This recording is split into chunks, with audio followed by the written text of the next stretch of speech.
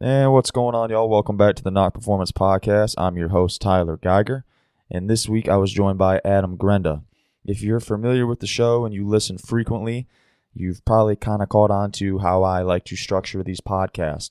Obviously, in my personal opinion, there's a time and a place for somewhat of an interview structure where I just pepper the guests with questions because we're trying to learn as much as we possibly can. Then there's other times where maybe I have a friend on or somebody that I've known for a long time.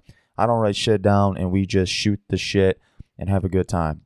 Before I even jumped on this episode with Adam, I knew that was going to be one of these episodes. We were just going to talk shop, no agenda, and just fucking kick it, which is exactly what we did. And it turned out great. Had a great conversation with Adam. The dude is absolutely hilarious. Quick story before I kind of tell you all what we talked about. We do the podcast for over an hour. And then we stay on the line afterwards and just kind of kick it for a little bit longer. He's asking me, hey, man, how was the podcast doing? This, that, and the third. I was like, yeah, man, it's, I tell him how it's going. And then he goes, what's the name of your show? So if that doesn't just kind of explain him in a nutshell, we talked for over an hour and he didn't even know the name of the show that he was on. Not because he's not intelligent, but because he doesn't care. Why should he? He doesn't care about brands, sponsorships, what he looks like, if he hurts anybody's feelings on the internet. He's barely even online to begin with. The dude is just an absolute beast of a hunter. He kills big shit. He minds his business. He does good by others. He does good by his family. And he's just an overall great guest. I really appreciate you, Adam, for coming on. We talked about all types of things. Obviously, the dude lives in Alaska.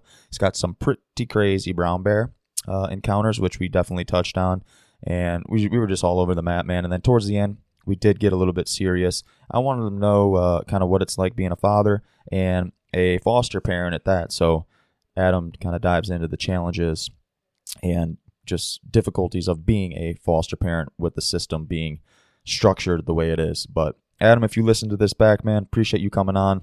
I know a lot of people have been, man, when's Grenda coming on, this, that, and the third. So thank you for your time. I hope you all enjoy this episode, and we'll check you next week. Boom. When it comes to hunting, travel, or any adventure, having quality gear can make or break the experience. That's why I have partnered with Farewell Coffee Roasters out of Bend, Oregon. They are a firefighter-owned company and husband and wife team committed to making delicious coffee and providing exceptional customer service. This year, they launched a premium instant coffee geared toward the hunter and backcountry enthusiasts like I know many of you are. It's a smooth, rich-tasting coffee that's light and packable, making it perfect for any trip.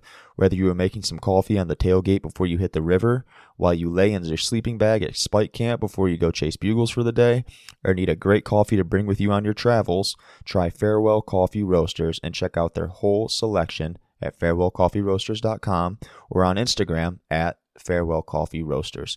When you head on over to the checkout page, make sure to type in KNOCP15 for 15% off your first order. You guys, I drank Farewell instant packs all fall while chasing elk and mule deer, and it is the only coffee that I choose to drink now. So head on over to their site, make the purchase, try their coffee, and you'll be a customer for life. Rucker knives. If you follow me on social, you know that these are the only knives I choose to use, both in a hunting and EDC capacity. Why do I choose to use these knives opposed to any other thing on the market? Well, the quality. These blades hold an edge unlike any other blade that I've used, which is why I continue to run them. Along with that, they're handcrafted.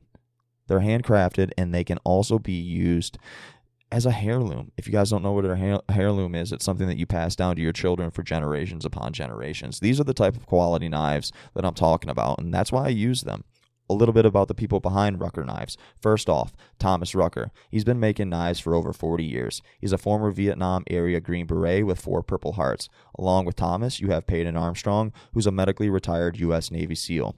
Both were outdoor guides and outfitters in Montana and Idaho, and they're both diehard hunters, especially Peyton. I've hunted with Peyton multiple times, and he's excellent. Plus, he knows what type of tools you need for the trade. They teach forging classes in Montana, and they know how to make a tool that can be used in rough conditions because they've seen it all. These two individuals have fought in multiple wars. I'd venture to say that they know what type of tool you need. So I highly recommend you heading over to ruckerknives.com, and let's save you some cheese while you're at it. Use code KNOCP23 for 10% off and tell them Tyler sent you. Again, that is code KNOCP as in performance 23 for 10% off.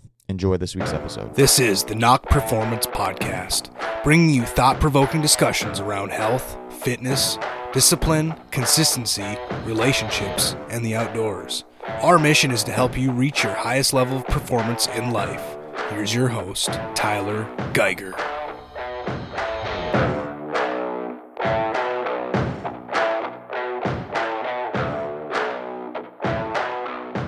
Three, two, one, boom, we're rolling. Adam Grenda, thanks for coming, brother. How you doing, man? I'm hanging in there. We're gonna do this one a little bit different. Well, not really. Usually I take notes, and just depends on who I'm talking to, I guess. Like more of an interview style. We're just gonna shoot the shit. Are you cool with that? I'm a no notes kind of guy, so yeah. Yeah. I figured you were from the little bit that we've talked. This will be fun. You can't fly today. I mean, technically I could. My airplane's kind of pulled apart. Had some mechanical issues yesterday, but we just got a weather service notice. I think it's like negative 15, but it's supposed to blow 50 today, so that's like a negative 70 wind chill, so doesn't sound like a good idea. How'd you end up getting into flying? I used to love fishing, man. I grew up in North Idaho. I'd sit on like the shores of Hauser Lake, Fernan Lake, just a little fat kid with worms and power bait, and I'd sit out there for like 12 hours. My dad's like, you need to go to Alaska. I've fished Alaska. It's insane. It was like, I don't know, 30 years ago or something, 25, 30 years ago. He had fished the Nushagak River, which is ironic because I still fish that every summer now for king salmon. And he showed me pictures, and he's like, you just need to go up there and just like work as someone's camp bitch or whatever. And so he kind of knew this guy. We met him. It's kind of weird. And I was supposed to work for free for like 6 hours a day and then get to fish 6 hours. Well, I worked like 14 hours a day and hardly ever fished. I was between junior and senior year of high school, and it was kind of an eye-opening moment because Turbine Otter came in on amphibs, which are floats where the wheels come out, so you can take off on a runway, tuck the wheels up in the float, and then land on the river. And I got a picture of me, 17 years old, wearing hip boots, the ones that just clip onto your belt, gloves, unloading bags, and I was just like, this is so freaking badass. Like, these guys are just the real deal. Like, everyone used to read Outdoor Life, before social media. You had to read a magazine when you're taking a shit, right? And you'd see all these guys, with super cubs and beavers and hunting Alaska, the last frontier, and like everyone, I was drawn to it, and I was like, man, this is cool. Alaska got its hooks into me, and then came home and I told my dad, I'm like, my next life, I'm going to be a bush pilot, dude. I'm going to do what those guys do. They're highly respected. They bring people groceries. They take you to the hospital. And he's like, well, it's not too late. You can do that. So they helped me a lot with credit cards and finance and all of it. And then 9 months later, after I started, I was a flight instructor. So I hit it pretty hard. And where are you from originally? North Idaho, Post Falls. North Idaho, okay. So you just packed it up and fucking just went out to Alaska? No, I wish I would. I don't have many regrets in life or anything like that, but I worked seasonally because all the fishing and flying is kind of related to the summer. There's so much work up here to fly in the summer. I did all that. I was going to school. Took 6 years to finish college because I partied too much. And then eventually I moved up here full time. But every summer I was like fishing guide, getting my foot in the door, and then trying to do both. And then eventually I got out of the guiding, and I do a little bit for salmon, but mostly just a pilot, flying for like high-end resorts and lodges and stuff like that, flying people out fishing every day. You have a Super Cub, correct? Yeah, I didn't, it wasn't feasible for me to buy one because I flew all summer, and then I'd go to school and I'd hunt all fall into the winter, so it didn't make sense to buy one. And so I didn't buy the Super Cub till I moved up to Alaska, like in 2017. Okay. You'll die there, won't you? You love it there. I don't have any reason to leave, man. I mean, I get told all the time, man, you're living my dream. And I said, no, dude, I'm living my dream. This is like, could never have pictured this in 1,000 years to be where I'm at. So I'm pretty blessed and just have incredible opportunity. Have an amazing wife who wants to live in the middle of nowhere, who makes good money, who's a freaking dime piece. And only downside about her is she loves hunting just as much as I do. So, shit's expensive, Hell yeah. Is she from there? Did you meet her out there? We met on this thing called Tinder. You ever heard of it? Nah, never, not once. No. Yeah. True love story then. Yeah. Never thought I would meet a girlfriend on Tinder, let alone a wife, but here we are. And my buddy's like, you got to get on there. It's just crawling with chicks. And I'm like, dude, I don't need an app to meet girls. And I guess I got, what do you say, desperate. I had kind of run through the local bars in Cheney, Washington. I was going to school at Eastern Washington University. I was outdoor recreation major, super easy degree. None of those girls were cool. And so I jumped on this app and it was just like a joke. Like I'd never met any girl on there who was cool at all. And then I ran into my wife and hit it off, dude. Yeah, I mean, usually people are on there for one thing and one thing only. And I know actually a couple people who have met their wives on that fucking app. So that's unique. Very, very weird how it worked out. Yeah. Yeah. That's funny. What else we got? I'm curious, man. Like you're really fun to follow on. Well, let's start here and then I'll get to that. Was it last year or was it the year before when your bull got stolen? 2000. Is that last year? 22. 22. Yep. Yeah, so you were out in Montana doing some hunting and harvested a really sweet bull. And then next thing I know, like there's this viral post going around of Adam Grenda got his bull stolen. And I'm like, well, first of all, who would steal a bull? And second of all, who the fuck's Adam Grenda? Like I had no idea who you were. But then I clicked your page and I was like, oh, this guy like is a big time hunter. And then I'm reading into it and I'm like, Billings. I'm like, what the fuck? Like I work in Billings. So why don't I know about this? So I reach out and find the guy who is in charge of your case. And I'm trying to get a hold of you because I'm like, I want to take this case over. I need to try to help this dude.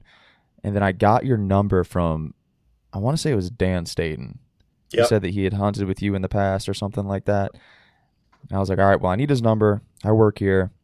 Long story short, we tracked it down and it got basically sold to an antler dealer.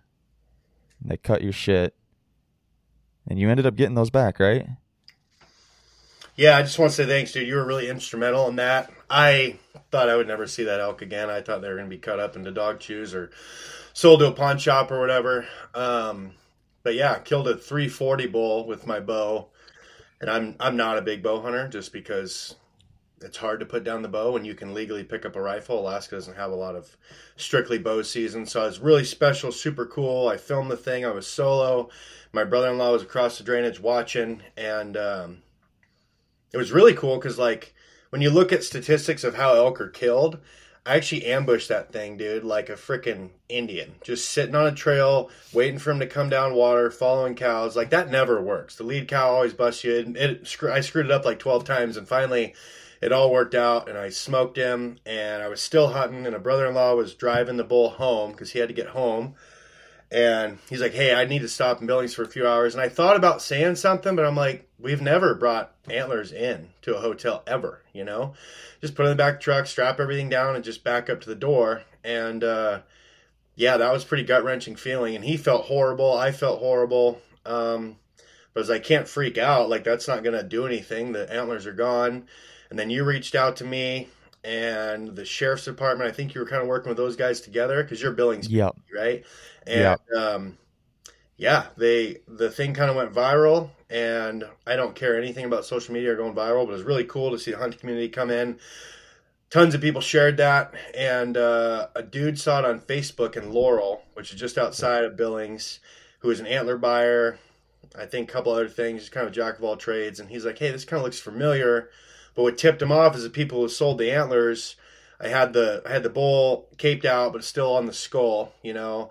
And so there's cape frozen with the antlers, and they brought it in. They were kind of weird, you know, tweakers. And they like asked him for a sawzall, and so he's like, yeah, whatever. There's one over there. They took it to a garbage can, I guess, cut the antlers off below the burr, so I can still get them mounted. And then he gave him like $300 for this 340 bull. So now I got sheds from this 340 bull. These tweakers just cut off, sold them to this dude. He's like, hey, this looks kind of weird. Inline 7 on the left, big 6 on the right, a 340 bull. Looked at his Facebook. He's like, oh, man. So then he called the sheriff because he's like, I don't want anything to do with stolen stuff. I don't want it to come back on me. Didn't have the name or the number of this chick, supposedly, who was the tweaker who sold him. If you guys do know who that was, I would like to know. And, yeah, called the sheriff, and they had him that night. And then I think you went and picked him up for me. Correct. And got him to someone who drove him to Idaho. And then I literally just picked him up from my brother-in-law's house, and they're sitting in storage. Hell yeah. You got a cape? Yeah, I got a couple leads on capes. I'm just broke. I got too many things to mount right now. I've been killing a lot of big stuff, and so my taxidermy bills are kind of through the roof between sheep and all kinds of other stuff. So I'm just kind of holding off on that. But it's cool they didn't cut them above the burr, so I can still mount them. And I did lose a bunch of gear too. They had thousands of dollars of gear. Yeah, it was like 12 grand or something like that. Yeah. I had one of those KUIU 9,000 duffel bags with, I think, everything that I owned in there for a hunt. And like you, we all have really top-notch stuff. They took that. They took my brother-in-law's bow and all your Sitka gear. All my yeah. And so I had to go through replacing that. The hardest part about that, it's not so much the money. It's like you don't know all the stuff you have. So you have to kind of do a couple small, like 2 to 3 day hunts. Yes. You got to figure out, I'm missing a second headlamp, or I don't have a spoon, or I have 2 lighters and those are gone too. And so that took a long time to kind of replace all that. And I think I'm back to normal now, like a couple years later. But man, screw Billings. You know what? I couldn't agree more with you. Screw Billings. Yeah, I don't work there anymore. So here we are. Yeah, I guess that's a common thing after talking to people during hunting season. Everyone's got thousands, if not $100,000 worth of stuff in their truck between optics and gear and guns and all kinds of stuff. Tweakers just go around at like 2, 3 in the morning into motels and they start taking stuff out of the back of people's trucks. And the unfortunate part about it is that was it your brother-in-law who had it? Yeah. He picked maybe, top 3 worst places you probably could have stayed. Yeah. And he's like, I've never had problems with it. Come on in. And I'm like, well, it was right next to the freeway. He's like, yeah, but they had a fence around it and everything. But if you're thinking it from a thief mindset, they could get in, sweep through the parking lot, have 10 minutes of like high stressful, intense times, and then boom, on the freeway and you're out of town. Yeah, they're on 90 and we'll see you never. Yep.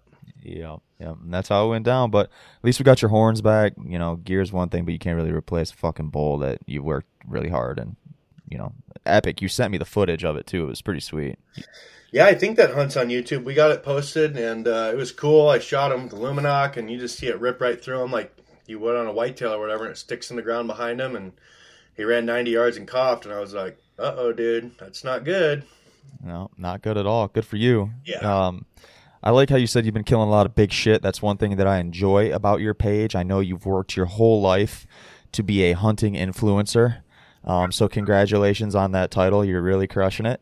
But you stand out a little bit more than your typical influencer. I'm totally fucking with you, but you actually kill shit, which I appreciate. I appreciate you don't talk a whole lot. You make fun of a lot of people, which is quite enjoyable, and you actually kill shit. So it's refreshing. Thanks. Growing up, my dad, his biggest say I can remember was there's a big difference between talking and doing. There's a lot of guys that want to run their mouth and say, I'm going to do this. I mean, how many times I've heard, I'm going to buy a Super Cub and move to Alaska. I'm like, dude, great. I'd love to help you. And I give tons of flight training advice for free. I've flown with people for free. I'm all about trying to keep people from killing themselves and not being a statistic. But it's really easy to say, I'm going to sell all my possessions, sell my diesel pickup, finance an airplane, learn how to fly it, and then spend the next forever trying not to kill myself to build a skill set to go live in the last frontier. What you do is extremely dangerous flying those planes. Like, that. I think everybody knows that, but, I mean... Allegedly. Allegedly. I mean, you obviously know what the fuck you're doing. You ever get nervous? No, because if you get nervous, then you start making bad decisions. Then you're fucked.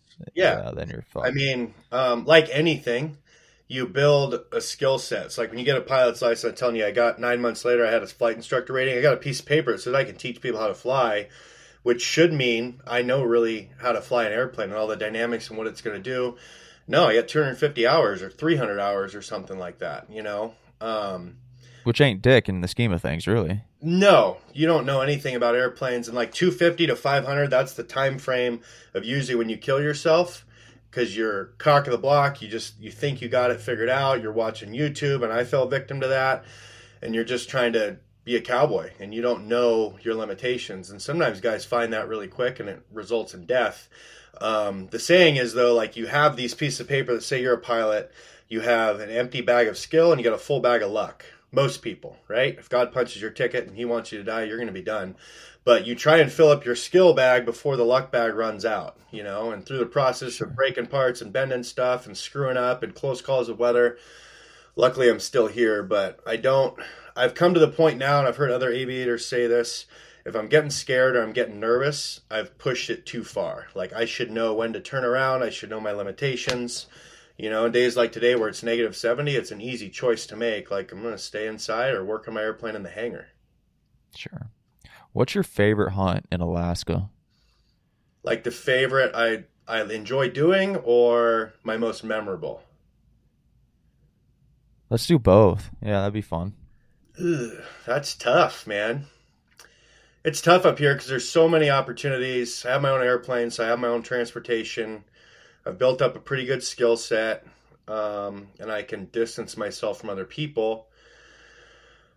I really like moose. I guess if I was known as the half-assed influencer or whatever, I'm a pretty big trophy hunter, and I'll just say that because let's call it what it is. If there's a 370 bull standing next to a 300-inch elk, the guys that just are out there for meat hunting, they're going to shoot the big bull every day of the week, right? And if you shoot spike elk, they're not nearly as big as a 6-point bull, so you get twice the amount of meat on a big animal too. And we eat a lot of moose and caribou and animals. But the first moose I ever shot was a 68-inch Boone and Crockett, like 229-inch bull. And from then, I wanted to, I don't care at all what people think. I could care less about social media or followers or whatever. I just want to kill really, really big moose. They just really turn my crank, and I look up to guys like Dan Evans, right? He'll pass 380 bulls to shoot a bull over 400. Like, how can you pass up a 380-inch bull? Well, same way I passed up 20 Boone and Crockett bulls and didn't shoot a moose one year so I could shoot a bigger one the next year. I just was looking for something really unique. So I love the moose hunting. The dynamic, just like any ungulate, will change so much from the beginning of the season through the rut till post-rut. So it's pretty cool to have different tactics and different locations and archery and rifle. I shot my first one with a bow this last year. That was freaking insane. And to answer the second question, the most memorable would be a brown bear hunt. We're talking brown bears. We're talking, some people call them the Kodiak brown bear, but it doesn't matter. Like Kodiak brown bears, Alaska Peninsula brown bears, and Russia are the biggest in the world. The number 10 foot gets thrown out a lot, but that's like a 400-inch bull elk. I've killed 2 Boone and Crockett bears, never killed a 10-foot bear. But my brother-in-law Travis came up here. I'd just become an Alaska resident, so I did my whole year to gain my residency. Just became a resident. I'm like, dude, let's go shoot some brown bears. And we didn't know anything about it. So I found a spot, talked to a few guys, found a good spot to keep the airplane, and we were in kind of this drainage where bears would funnel through looking for sows or looking for food. And we went in there, and I think day 2, I shot a bear like 6 miles from the airplane, but I shot him at midnight because in Alaska, there's no shooting light rules because if you can see it, you can shoot it because daylight varies so vastly over the state. Shot him like 11:45 or midnight. We're up till 3:30 skinning. By this time, it's dark, and it took us like 7 hours, 8 hours to get the 6 miles to where the bear was. I'm like, dude, I don't know if it's a good idea to walk back. And he's like, no. And we had joked about sleeping under the hide before anyone else started doing this, and before I made it cool or whatever, I guess. Because we had talked to a buddy one time that shot a bear, got fogged in, and he's like, I was going to die. So I skinned the bear, and I rolled up in it, and I slept in it. That's not a good idea. Like, you have to burn all your clothes when you're done. You can never get the smell out. I literally threw that camo out. But we did that. I felt like I was almost going to go hypothermic. Woke up like 3 hours later, started doing uphill sprints, and then started walking out. There was a lot of snow. And where I walked through the day before, my light chiseled 250-pound frame, 300 pounds with all my gear. Now I had probably... the bear hide is 126 pounds. Probably had 140 on top of that. So now, instead of 300, I'm 440. And the snow will set up when you walk through like frozen creeks and stuff. But I have my trekking poles, and I run my wrist through the wrist strap to kind of make them a little more solid. Yep. Bad move when you're on the snow. Don't do that. And I post hold through to like my knees. I'm like, and I got myself back up, took 2 more steps, went through to my armpits, but my trekking poles were on top of the snow. They didn't penetrate. And so my right shoulder goes behind my head, dislocate the shoulder, trying not to cry like a bitch. Didn't, in front of my brother-in-law. Luckily rolled on it. It snapped back in. and I had 6 miles to carry out 140 pounds in a Kuyu pack, and made it to the airplane and flew that one out to a freezer, got a burger, and flew back that same day because you don't want to burn a day. If you fly, you're not hunting that day. So we wanted to get all that done, all the flying done, landed before it got dark so we could hunt the following day. And then rested a few days, ended up getting sick. My brother-in-law shot a legit 10'8", another Boone and Crockett brown bear in the same drainage. So we killed 2 book bears in 5 days. First ever big game hunt in Alaska. It's pretty special. No doubt. There's one clip on your page. I know you've been taking your daughters out to hunt over the past few years, it seems like maybe. And One of them killed a really good bear, and you're taking a video, and she's jacked. And then, like, silhouetted is another bear, probably, it doesn't look more than 100 yards away, just, like, doing its thing. And you guys are all excited. No one's really even paying attention to this other bear. And you're like, oh, must have smelled our packs and ran away. And I showed that to my old man, and he's like, this guy just doesn't give a fuck. And I was like, no, I think he's just really comfortable out there. Like, where did that comfortability come with? I mean, people are fucking petrified of brown bears.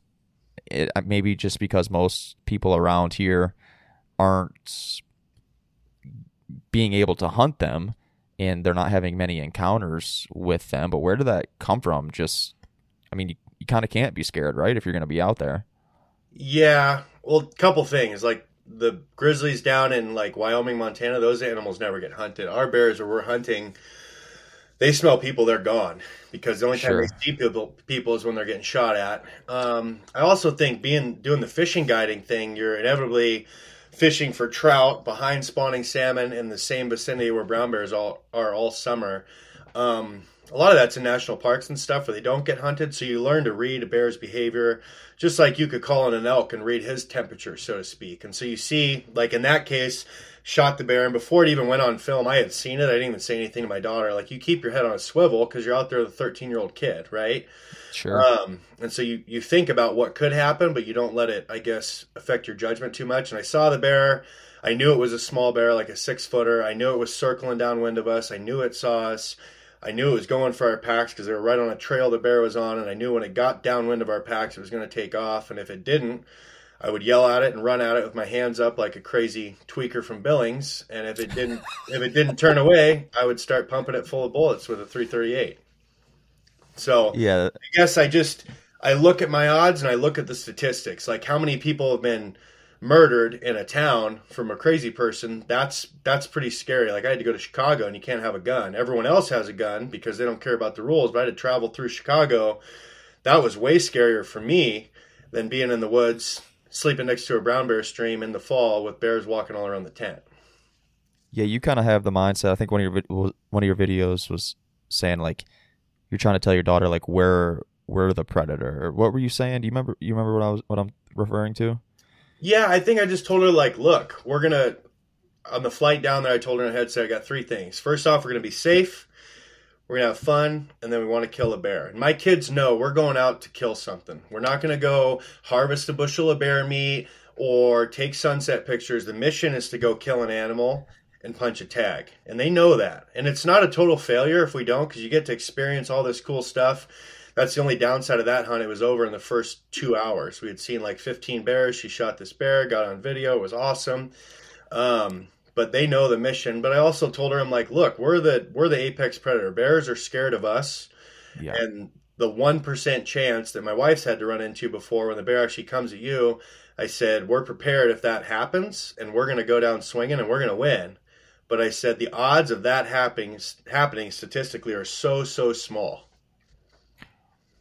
What you referred to with the situation with your wife, was that the video where she was with her brother-in-law? Yeah, they shot a bear, I think 3 or 4 times. They're like 400 yards with .338. And that that's fucking a crazy story, man. It was. Where were you? You weren't in town, or what happened? Were you hunting with somebody else, or teaching fucking t-ball to my kids? Man, I was little league, and we all have those Garmin InReach devices, but those have a delay. And so I got all the message like gun jam, bears coming at us. What do we do? Rapid fire. And by the time it had all happened, I just got the message, and it was it was kind of getting close to dark, and I'm like, do I need to fly over and throw him a 12 gauge, or what do I need to do? And they shot the bear. The bear started coming at him slowly, and it was pumping out blood out of its mouth, pumping out lungs on both sides. And that was that 1% where the bear decided, hey, I'm going to come for you. And the gun had jammed, a spent primer from a load that was too hot, fell into the action. It wouldn't allow the bolt recoil lugs to engage, so the gun wouldn't go off. And so they backed down the hill, had my 454. My brother-in-law lost the chest holster, found it in his boot tracks a couple yards back, ran down, got some cover behind rocks, and the bear came into like 7 yards. Missed it at 20, and he only got 5 shots in a Magnum revolver, and put 3 into his chest at like 5 yards, and then that turned him, and he had 1 shot left, and he put 1 through the lungs, and that kind of killed him, and he took a few steps and then kind of slid down the hill and made an avalanche. But that messed her up. She still kind of struggles with that and stuff. She's good if I'm in the field because I have the confidence to be out there and like everything. But if you drop her off solo, which I still do, her mind kind of races about the what ifs. But I've never been in that situation, so I can't say what it would be like. But yeah, pretty scary for everyone. And what'd he shoot it with? It's 338 Ultramag. And he hit him 3 times in the chest, and that just spun him? Yeah, it was like lungs, high shoulder, neck, and then maybe 1 more. Could have been 3, I don't remember. And then with the 454, I think it was 3 right into the chest, all center mass, and then he spun, like did a 270, and then he was broadside, slightly quarter away, and he shot him in the lungs again. With Son of a bitch. 360 grain buffalo bores. That's a huge shout out. Like that buffalo bore ammo, it's serious business. That's all we shoot. I wouldn't shoot anything else. Because that's the one that you carry on your chest, right? Yeah, I mean, I was wearing it yesterday when I was trapping. I mean, no bears are awake right now, but just for the what if. You gotta be prepared for the worst case scenario and stuff. But yeah, you want good ammo and want a big gun. Yeah, no doubt. What's a typical day look like for you? Like, is it technically like the off season? Like, man, I really don't have an off season. That's the coolest part. Being in Alaska, and having a wife that wants to go do stuff. I mean, like right now I'm trapping full time. I just got back from Mexico from marlin fishing. And I set about half my trap line yesterday, but I had a tail wheel issue. Like the tail wheel went flat, so I couldn't keep. I could have kept going, but I didn't want to do any more damage than potentially was going to happen. And airplane parts are expensive. And, people think that's like life or death, but there's situations that just happen out there. You just kind of have to deal with it. And then, when it's done blowing and super cold, I'm going to go put the rest of my traps out and trap all winter. And then I'll start probably looking for moose sheds, and spring bear season's coming up. And I've got a really good friend, and we're going to go hunt the Alaska Peninsula for some giant bears this spring with a bow. Are you trying to trap anything? No, not. You kind of have to trap what you have in your area if you want to be successful. So we have a lot of wolverine. I trap a lot of those, and then I trap wolves. I'll get a few lynx and then a couple marten every year. A lot of fox, that's just kind of an incidental catch, and then maybe a couple coyotes. But mostly wolverine and then wolves, I would say. How nasty are wolverines? Like, are they just aggressive as hell? Yeah, I would rather run into a brown bear than a wolverine. I've never seen one alive because I use a 330 conibear, so they're dead when I get there. But pound for pound, they're the Alaska honey badger. They don't give a shit. They are mean. Really? Yeah. Over a brown bear, huh? Yeah, they're all ass, dude. They're just tough and mean, and when you skin them out, they just look like a 30-pound little wrestler. Razor sharp claws and teeth, and it's crazy. Yeah, and you sell the pelts and stuff? Yeah, I sell all that. I mean, that's like one of the few benefits of social media. I sell it all through Instagram and stuff like that if people want hides, or I sell a couple moose sheds and stuff on there just to kind of. I don't make any money because I spend, I don't know, I think last winter I spent $15,000 on avgas, maybe more. So I'm just trying to break even. If you can break even with a Super Cub trapping, that's doing pretty good. How's the dick bone business? Dicks are good, man. I had a guy reach out trying to sell me a few dicks last night because I'm kind of out of dick bones. And so, I'm trying to buy a few more to start slinging them. And I guess if you're going to be known for something, be known for dicks. Did you not give Donald Trump Jr. a dick bone? No, I gave Donald Trump Jr. and his girlfriend, Kimberly, who's a sweetheart, both brown bear dick bones. Man, was he just stoked or what? He's just a freaking cool dude. Like, he just wants to talk about sheep hunting and killing stuff and flying around Super Cubs. He loves hunting. He loves long-range shooting. So we had a lot in common. It was a pretty cool party to go to. And I think I was in December in Florida. Flew down there for that. And you're, I hope I don't sound like a creep, man. I knew that I was going to end up talking to you, and I just tried to get a little bit of background on folks.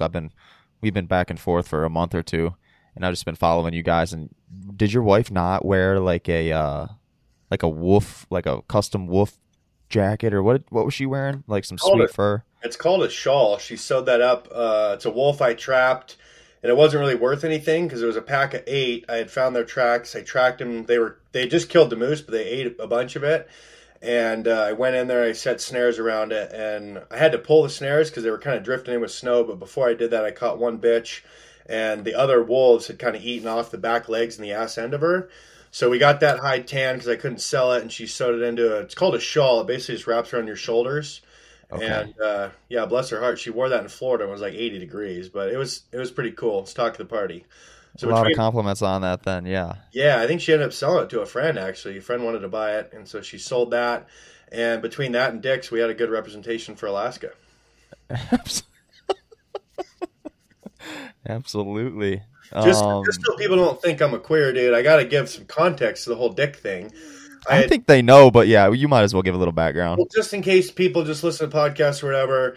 So I never thought I'd be known for selling dicks. I didn't even know wolf had a dick bone, but it's called a baculum. Bears have them, coons, coyotes, fox, wolverine, wolves, and bears. As far as I know, I'm sure there's a lot more.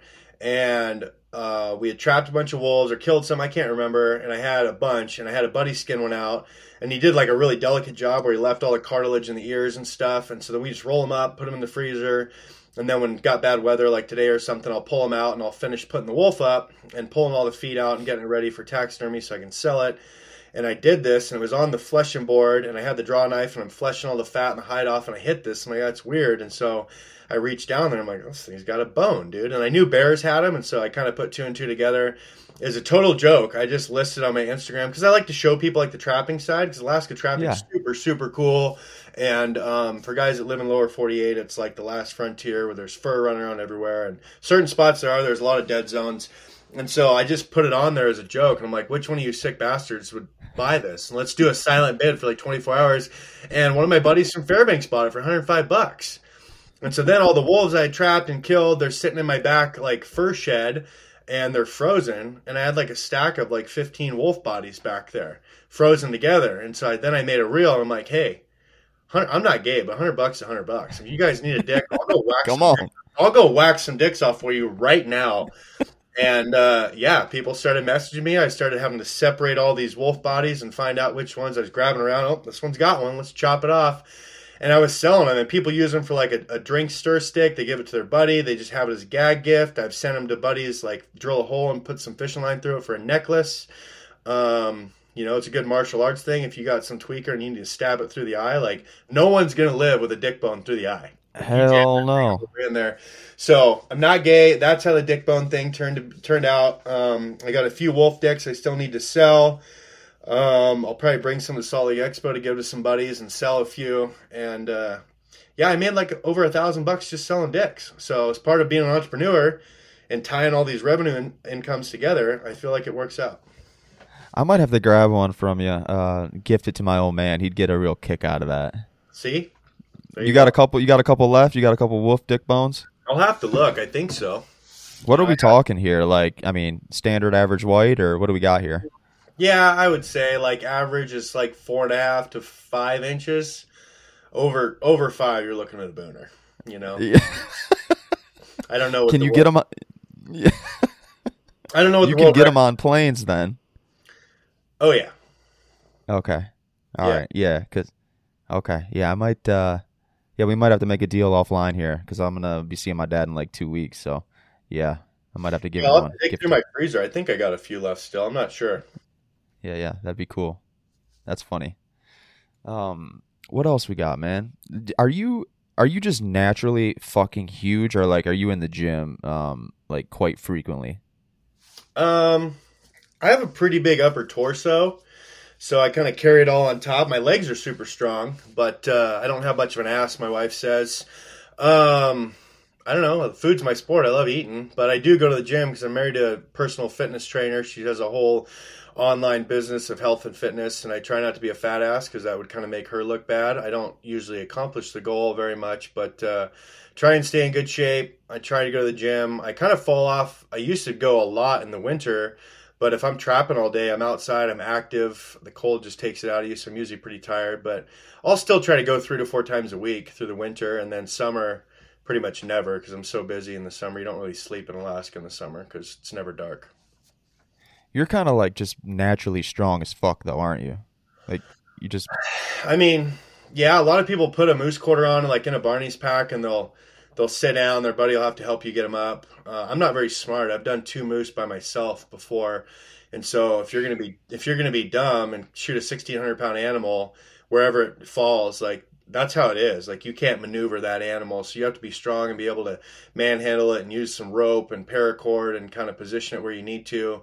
That's like 800 pounds of meat you're doing by yourself. It's like a full-on marathon to get the thing cut up. But yeah, I can take a 130-pound moose quarter on a pack and just lift it up kind of over my head and put it on, I guess. My wife thinks that's kind of like freak of nature strong, but I'm like, we got to get going. And if I'm by myself, who's going to help me? Who's going to help me get up? You know? So like, you can't be a bitch about it. Yeah, I got some buddies like you that are kind of like that. So I'm gonna see if I can't get you fired up here a little bit. Oh man, here we go. So I need to know the backstory regarding the Sitka thing. So I'll be honest with you, former Sitka guy, but I've been hearing all this shit. I don't really know why it is, but I got a good friend of mine who used to make fun of me. I'm like, man, like I don't really care what people think, but fuck, like I need to get rid of this shit. And I got you over here on the other side.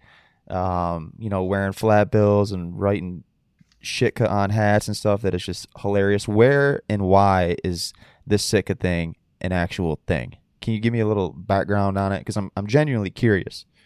Yeah, before I start, I just want to say, like, it's all in good fun. And of course. I don't really care, and I want to apologize to absolutely no one that I offend before I go into this. Because Let it hang. Not a dick bone. Don't take it so hard. First and foremost, I don't think their stuff fits very good. It's way overpriced. You can buy it at a retail store, like Cabela's or something like that. So they have to have a huge markup on it. But the biggest thing to me, and I'm sure you've seen this, like you can be rolling through Instagram reels or stuff. I don't have time for that anymore, but I've seen it before. All the girls with an OnlyFans page that would take pictures, and they would all be wearing Sitka for the simps out east or whatever that want to follow these girls and think they're some super badass hunter, or the girls who don't have an OnlyFans and boys, mostly whitetail hunters, and they will just take like pictures of them shooting their bow, or girls will like take a picture in a pair of Sitka pants and a bra shooting their bow. And those kind of people, and I know firsthand, Sitka gives them free shit because they want them to be like the new Makita girl, right? And I get it. Like when we're growing up and you go in an auto parts place or whatever with your dad and you see the girl with a grinder and a hard hat and a lingerie set right on the calendar in the side of the auto shop, I'm like, she's really good looking, but I don't think she's probably using a grinder all day wearing a bikini. We know that's for marketing. When it comes to hunting side, we all grew up hunting, the guys who did it before social media and before it was the cool thing to do. That kind of strikes home with me because it's a false representation of hunting. And that's what really chaps my ass. I could care less what you wear. I have buddies who kill tons of stuff that wear Sitka, and we joke about it, and I don't really care. But the fact that Sitka wants to give their stuff, their high-priced, expensive gear, to people who never kill anything because they look good or they have a big social media influence, I think that's wrong. And I don't think you should represent the hunting industry that way by giving free products to people just because they look good. You should be giving your shit to people who consistently put animals on the ground, who have a good following, who can promote conservation and different things like that. But yeah, that's kind of my main bitch. I hate using the word, I was giving you shit earlier, but like the hunting influencer or even like the hunting industry, it's like, I don't know. I don't get involved in it. I'm neither of those things. But is there anybody like kind of in that, dude? Like, what's that? I think that's why my stuff resonates with a lot of people or whatever, social media or buddies. It's because I'm in the hunting industry, quote unquote. But I'm like 1 foot in, 1 foot out. I'm not bought by anyone. I wear pretty much strictly KUIU stuff because they don't give anyone free shit. They don't give me free stuff, and I've worn it since 2012 and done a lot of marketing. We have YouTube videos on Stuck in the Rut. We're all wearing their stuff. Cool thing about that and why I want to support that company is they don't need to. They have real people using their stuff. They don't need to give it out to people like that. And if there is a discount, they give it to guides and outfitters because that's how Jason started the company, because those are the professionals in the industry, not girls sitting in tree stands with makeup making TikToks. Yeah, facts. My point, though, was, like, is there anybody kind of in that realm of things in the hunting world that you look at and you just respect what they're doing? As far as an influencer? Sure, if you want to call it that. Like, no, I don't really think highly of many influencers or whatever. I know buddies that have social media that put a lot of big stuff on the ground, and that's what resonates to me. Like my buddy Justin Schaefer, we went moose hunting this year. He's going to go brown bear hunt with me. The dude is extremely lethal, extremely aggressive, and I think that's what makes him good. And he can shoot a bow phenomenally, and kills a lot. And that kind of stuff resonates for me more so than a person who has followers or different things like that. People who do multiple hunts a year, hunt out of state, who do all these different things, do it yourself, not necessarily with a guide holding your hand, and consistently kill a lot of big stuff. Those are people I look up to. But honestly, dude, I have a social media. I don't sit there and do the thumb workout and just look through reels or look through people's stuff or look at stories. I think that's honestly what's wrong with a lot of America. If you think about, maybe this is an eye-opening point, that if you're one of these guys or girls, like you come home from work and then you're just latched onto this screen and you're not paying attention to your kids, you're not involved with your family. And I see it a lot from people, buddies included, that are just so focused on what's going out in the outside world. They don't want to interact with their family, their wife, or stuff like that. I just get all kinds of messages, and I try to respond to people, but it also makes me think, like, maybe we should get off the phones a whole lot. So I try not to be on the phone. I try and set, like, time limits and different things like that. When I'll get on Instagram, I'll answer people's messages. But if you send me reels, please stop. Like, I don't have time or the internet in Alaska to watch your reels or anything like that. I barely have time to just live a normal life with 5 kids and an airplane and a wife and multiple different things I'm doing for work, so... How about tagging you in a giveaway or a post that has absolutely nothing to do with Adam Grenda? Those are always personally my favorite when I get tagged in shit that I just have no involvement in. I just love those. So keep doing it, guys. I appreciate it. I don't even look. I don't even have time. And, I have people send me reels and I roll through and I'll show my wife. I'm like, does this person send you reels? Oh yeah. And it's the whole thing. I've never responded for a year. But it's 200 reels you've sent me for a year. Do you think you'd get the message? Like, I don't care, Sorry, I'm getting a little hot. It's just like... No, I love that. Why do you think I need to watch this? I don't care. I have my own life. Get off your phone instead of sitting there for 6, 7, 8 hours a day, rolling through Instagram reels and sending them to random strangers. And I think, like, I'm sure there's a lot of people that are going to listen to this that know you way better than I. I don't personally know you. Like, we've talked on the phone a couple times over the past year and a half or whatever. But the first time I ever got you on the phone, one of the first things you said to me was like, dude, I barely know how to work. Like, I know I got a big following and this is going viral and shit, but like, I barely even know how to make a post, man. Like, I'm hardly ever on there. So, that's genuine. You're not just making this up just because you're doing a podcast. So for those being like, oh, he's lying, he can't not be on the phone all the time if he's got, I don't even know how many followers you have. I think it's quite a few. 33,000 people want to watch my freaking shit. I don't know why. And yeah, it's good for business. I can sell fur, so that's cool. I can sell a bunch of dicks, Yeah, well, I mean, I think there's a good reason to 33,000 people wanting to watch your shit is because it's just like how it is now. It's genuine. It's type A. If you like it, stick around. If you don't care. That's kind of that is how I portray myself online and on podcasts because it's just kind of who I am. So take it or leave it. And that's how you are. And might not be the biggest following over here or on your end, but the real ones appreciate, I think, guys like us and just dudes who just say it how it is. Yeah, and in life in general, but especially the hunting industry, I feel like authenticity is really, really hard to come by. And then there's a lot of people, pick your favorite influencer, if you will. And if you've ever met your hero, a lot of times they are an introvert, they're an asshole, they're totally stuck up because they have 200,000 people that follow them on Instagram. And that does not make you a good person. You know, how you treat other people is how it makes you a good person. So I get messages from guys, hey, I saw you in the store. And I'm like, dude, don't be a pussy. Next time, come up and say hi. Let's talk about hunting. Oh, you were busy. I didn't want to bother you. I'm like, dude, come say hi. I'm just a normal guy. Or people will introduce themselves to me and they'll stick out their hand and they'll shy away and they won't even look me in the eyes or even, I'm like, what's your name? Like, do you have a name? Like, can you say hello?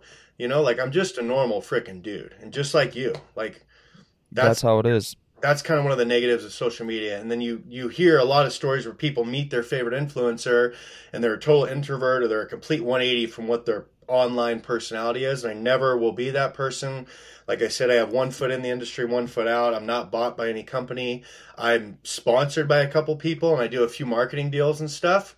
But that's because I've used their stuff for years and I like it and they want me to market their stuff. And so it works out. But I'll never be the Billy Mays of like, hey, look, this knife is the best and you should use this because, you know, I tell people what knives I use and I use a goat knife because I can use it. It's lightweight and it's a Havalon style blade. It weighs like ½ ounce. It's titanium and I can do a whole moose with it.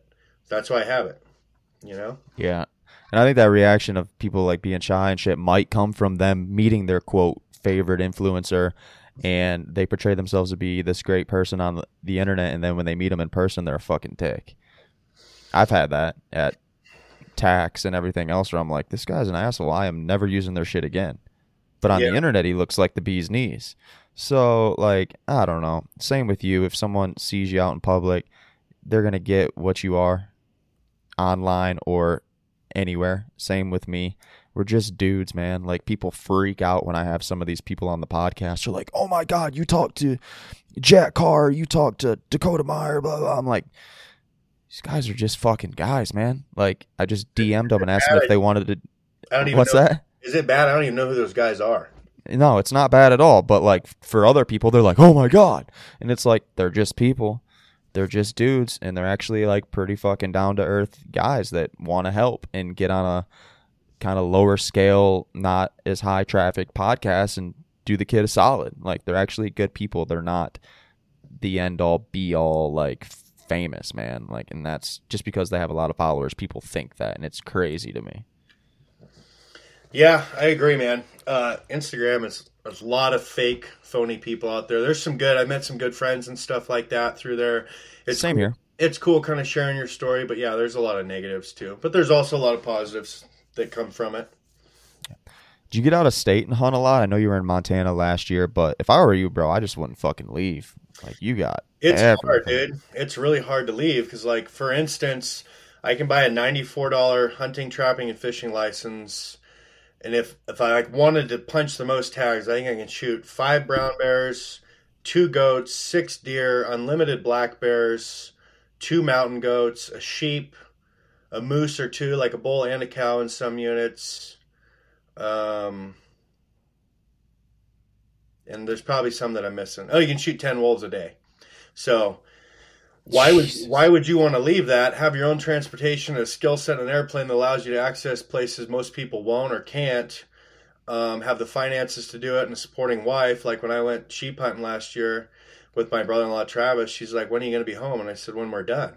And that was a really cool moment for me because I don't have a schedule. I don't have to have a boss. I got to call daddy and say, hey, I need a couple more days or something. Can I please hunt or something like that?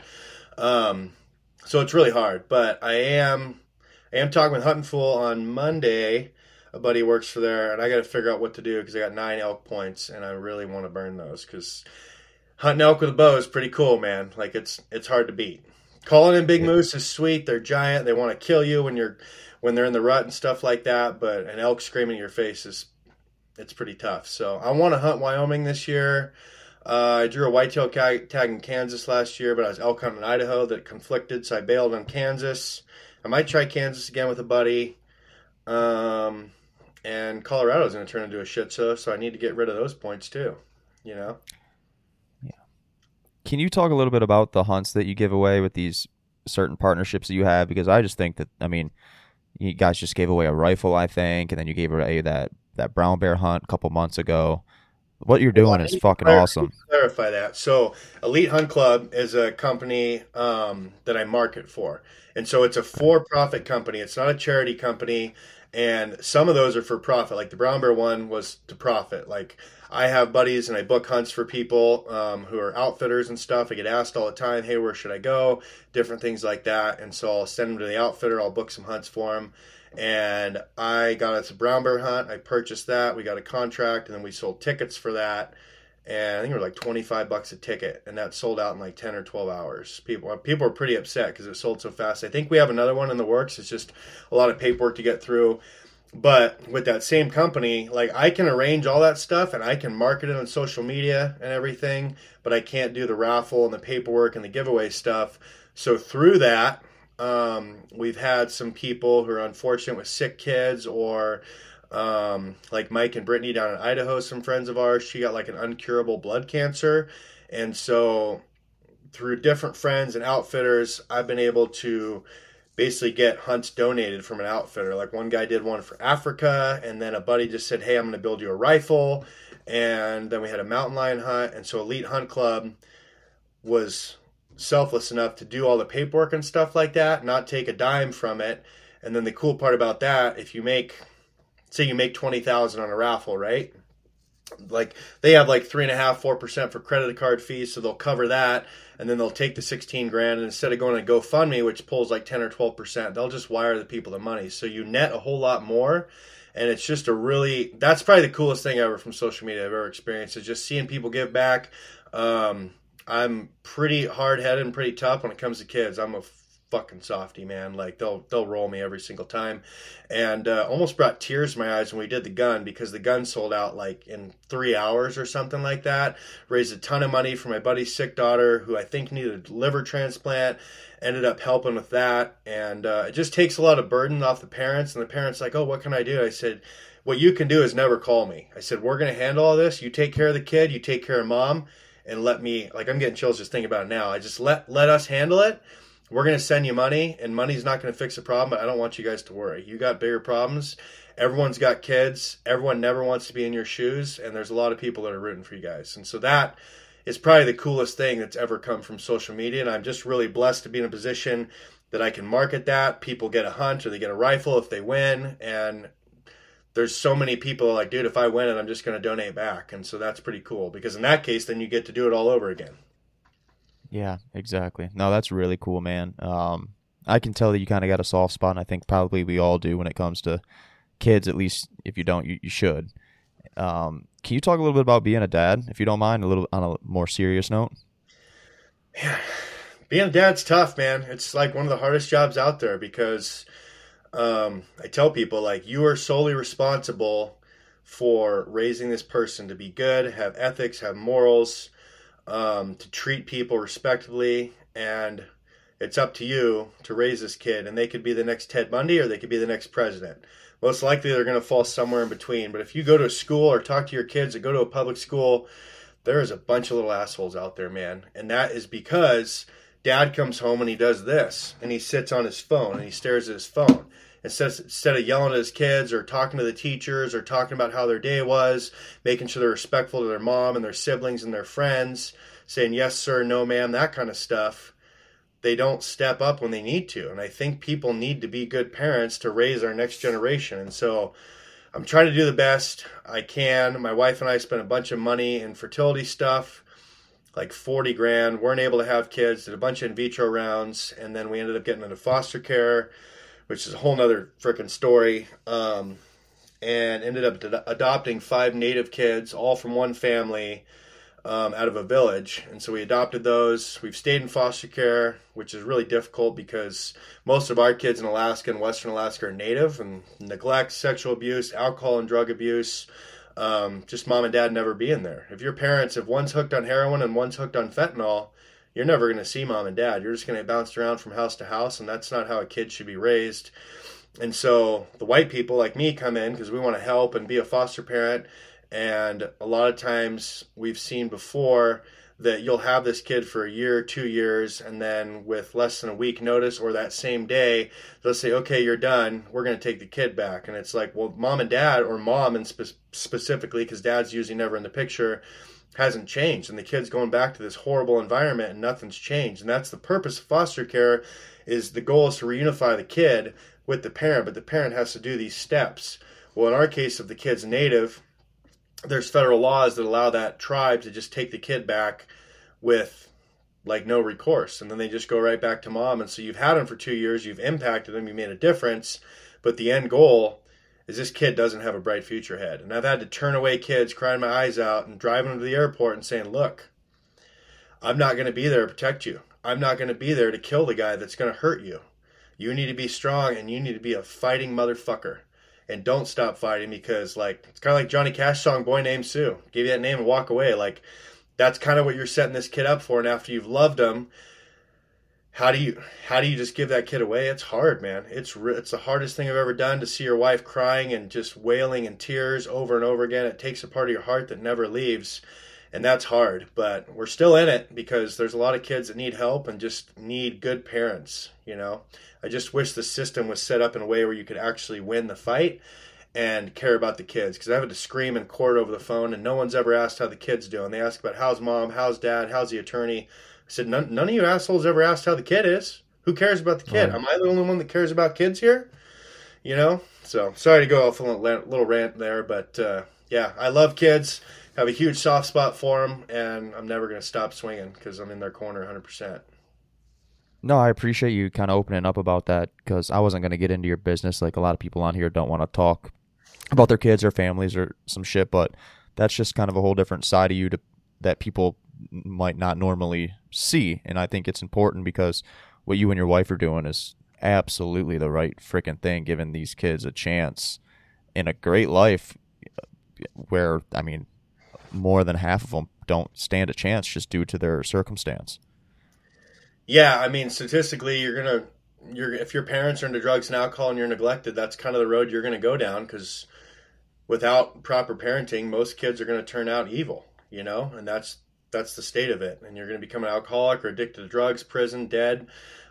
Statistics don't lie. And so we're just trying to make a difference and give these kids some sort of hope, you know, and if it ends up we adopt them or they go back, I just want what's best for the kid. But a lot of times I see it where it doesn't end up in the best interest of the kid. It ends up in the best interest of the tribe or the mom or the dad or something like that. And yeah, it's unfortunate for the kid. That's the way the system's set up.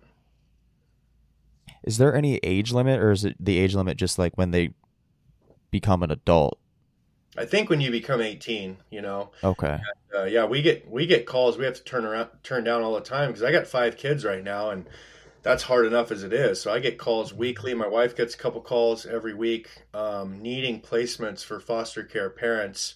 And like I said, when we started, dude, I never thought I would be here. When I looked at foster care kids that were like in school with me and stuff like that, I was like, man, those people must be a saint, because you're taking a kid that has trauma, that has baggage, that has neglect and bad behavior, and you're bringing it in, and they're terrified. You know, they cry themselves to sleep at night for a whole week, because they don't know where they are. They don't know where mom and dad is. And little kids especially, they don't remember the bad. They just remember the good. And so they remember the good times. They don't know that mom and dad left them to go get heroin, you know, for 3-4 days, and they had to fend for themselves. When they're 5, they just remember the good times of Chuck E. Cheese for their birthday when they were 4. And so it's hard doing that transition and seeing these kids cry for mom and dad to try and make a difference. But yeah, it sucks, but we're just trying to help, dude. You know, and I never thought I'd be one of those foster care parents, but it's kind of how it works. And funny part, I got to put this in there. My wife has said yes to, I think, 4 kids, and I'm usually out of service flying or hunting, and I haven't been around. And so it's crazy how that works. And then we were in Montana. I was in there and going out of service. My wife's like, hey, I got a call. We got this 11-year-old girl. She's staying at a hotel with like a child services escort to watch her, but she's been kicked out of all these foster care homes, and she's got a lot of trauma and behavioral issues. And I feel like we need to say yes. And I'm like, we just lost a boy we had for 2 years, like 3 months ago, and we're grieving that. My kids are grieving the loss of their baby brother. They took him with 3 days notice, and I said, now you're going to throw a freaking curveball in the middle of a Catalina wine mixer. She didn't get the frickin' reference, of course, because she hasn't seen the best movies of all time. But I said no. And she's like, you're just going to say no? And we got in a fight about it. I said, yeah, it's my job as a dad to protect the household, protect you and our kids. I get you have a big heart, but I said, I saw what the last kid did to you. I'm not setting us back up. And we got in a fight about it, and I was texting her. I said, whatever, do whatever you want. And then I went hunting, came back into service, and guess what? Said, ready or not, here the kid comes. Had that kid for 6 months. We were supposed to have it for 30 days. Had a lot of issues. Ended up going to the hospital a couple times, and I was working on my airplane. A friend came over and said, hey, they're taking your kid. My wife had taken her for a visit, right? Just for a couple days. They get there, and they said, yeah, you're not leaving with the kid. We're keeping it here. And so I never even got to say goodbye. That was pretty hard. So just stuff like that. And bless my wife's heart, like I would say yes to, most likely, but she says yes pretty much to every kid. And it's a good and a bad thing, because I'm usually out of service. And I get back and I said, get a text, like, guess what? We're getting a kid. And I'm like, Tana, this isn't a dog. This is a human, And she's like, I just couldn't say no. So bless her heart. Yeah, both you guys got good hearts, man. That's good on y'all, man. A lot of people wouldn't do that, so good on y'all. Y'all are doing the right thing. I hope you don't mind that we've been kind of all over the place, man. Like I told you, I didn't write shit down. I just kind of want to jump around and shoot the shit with you. You're always kind of got the vibe that you were that type of dude. No, that's how I roll, and I didn't want to leave like on a bad note with foster care and stuff. There's a lot of good benefits for the kids and stuff like that, and you feel like you're really making a difference, but. Once again, I'm just a normal guy. I'm not like, oh, you just must be a saint, a selfless dude. I'm like, no, I'm just trying to help these kids. If you have the ability to do it, and we do, and you can withstand that mentally and through your soul, I think people should definitely consider it. Absolutely. We won't leave on that. I got one more question for you, and I'll get you out, man. What's that taxidermy bill look like year per year? Oh, dude, it's hard. So I shot a 181 bighorn in Idaho, and that's huge. And everyone's like, you got to life size this, right? Well, that's like, through a buddy, even with a deal, is $7,000. And then I shot a giant 169-inch Dall sheep, so 1 inch shy of Boone and Crockett, which Dall sheep's the hardest animal to put into the book. I doubt I'll ever see a sheep that big ever in my life again. Ended up shooting him this year, so that's another $7,000. What's a shoulder mount on an elk cost? Like $1,500? Yeah, easily. Well, it's probably about $2,000 because I need to. Well, I was going to do it anyways, but now the antlers are cut off. They're going to be detachables, right? And for shipping to Alaska, that's a lot easier. So we're looking at 14, probably another 2. That's 16 right there. I think that's about it. And I might do shoulder mounts on the sheep. I'm not sure yet. Just because I got a hanger. I got like 12 moose in the hanger already, and it's kind of run out of space. And a life-size sheep takes up a lot of wall space, Yeah, so, absolutely. Yeah, I don't know. For everybody that doesn't know you, before I get you out of here, man, where can people check you out? Even though I know you're not incredibly active online, but if they're interested, where can they find you? I have a Facebook, but I don't confirm any friends or anything. I get all these friend requests. Unless I personally know you, I'm not going to go on there. You can follow me on Instagram. It's just Grenda89. And, there's a little bit of humor in there. There's some real life stuff and a lot of hunting and trapping and kids. So follow along if you want. If not, hit the unfollow button. I'm not going to lose any sleep over it. Perfect way to end it, man. Do me a solid. Stay on the line for just a second. I'll get you out of here, man. I appreciate you. You got it.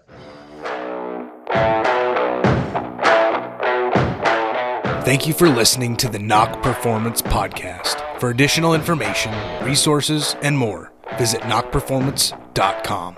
Remember, regardless of where you're at in life, it's never too late to start performing. Go get to work.